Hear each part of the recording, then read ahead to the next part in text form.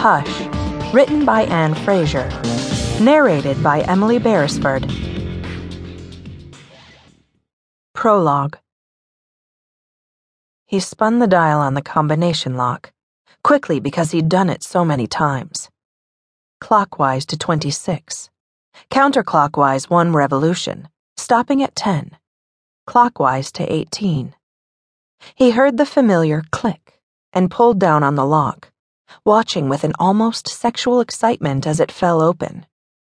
He slid the catch through the holes in the handle, then opened the locker, the door rattling with a satisfying metallic resonance.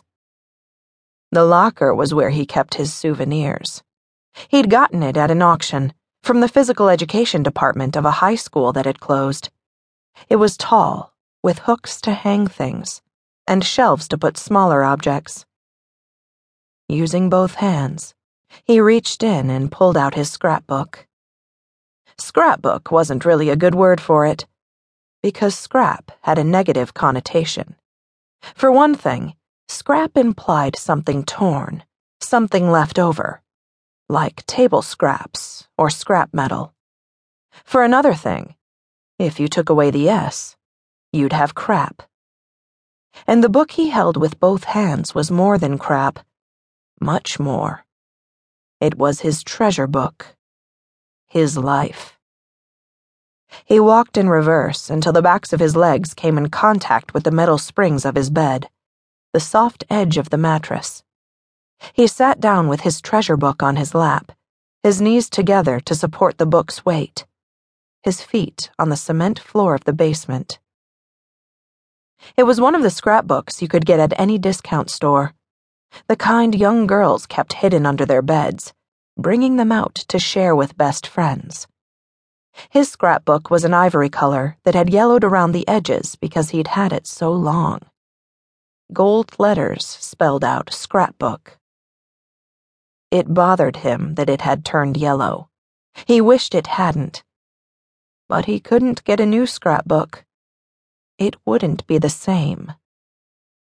He opened the book. Glued to the first page was a photograph of a young woman sitting in a hospital bed, a baby in her arms, smiling at the camera. He gently ran a finger across the photo, across the woman's face, giving the bundled little infant a little caress before turning the page. Mementos. The woman's driver's license, her tiny book of addresses and phone numbers, discount store photos of people he didn't know, taken in front of fake Christmas backgrounds. Colors that had once been red were now orange, proving that there really was no such thing as a good deal. People were stupid. They smelled, and they were stupid. The next page was a Polaroid of his first kill, taken in the park where he'd left her. She was already dead when he had her pose for the camera. And since she was a whore, he'd pulled up her dress and pulled down her pants to expose the dark pelt of hair that covered her sexual organs. She had a hand on one hip where he'd placed it, another in her hair, in a provocative, slutty pose. He'd tried to make her smile, tried to pull her lips away from her teeth, but her expression just kept slipping back into a sort of grimace. For his next kill, he brought Scotch tape so the mouth would stay where he wanted it. Around her neck was the opal necklace he'd given to his mother. She wore it all the time. That made him happy and made his crotch tingle. He pressed the spine of the book against himself. He continued through the book, reading the yellow clippings he'd cut from newspapers. The Madonna murderer. Madonna. Mother and child. The mothers weren't virgins. They were whores. Whores! He was the untouched virgin.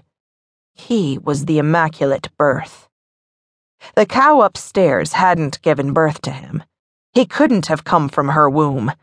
Not with her stupidity, her TV game shows, her white trashiness.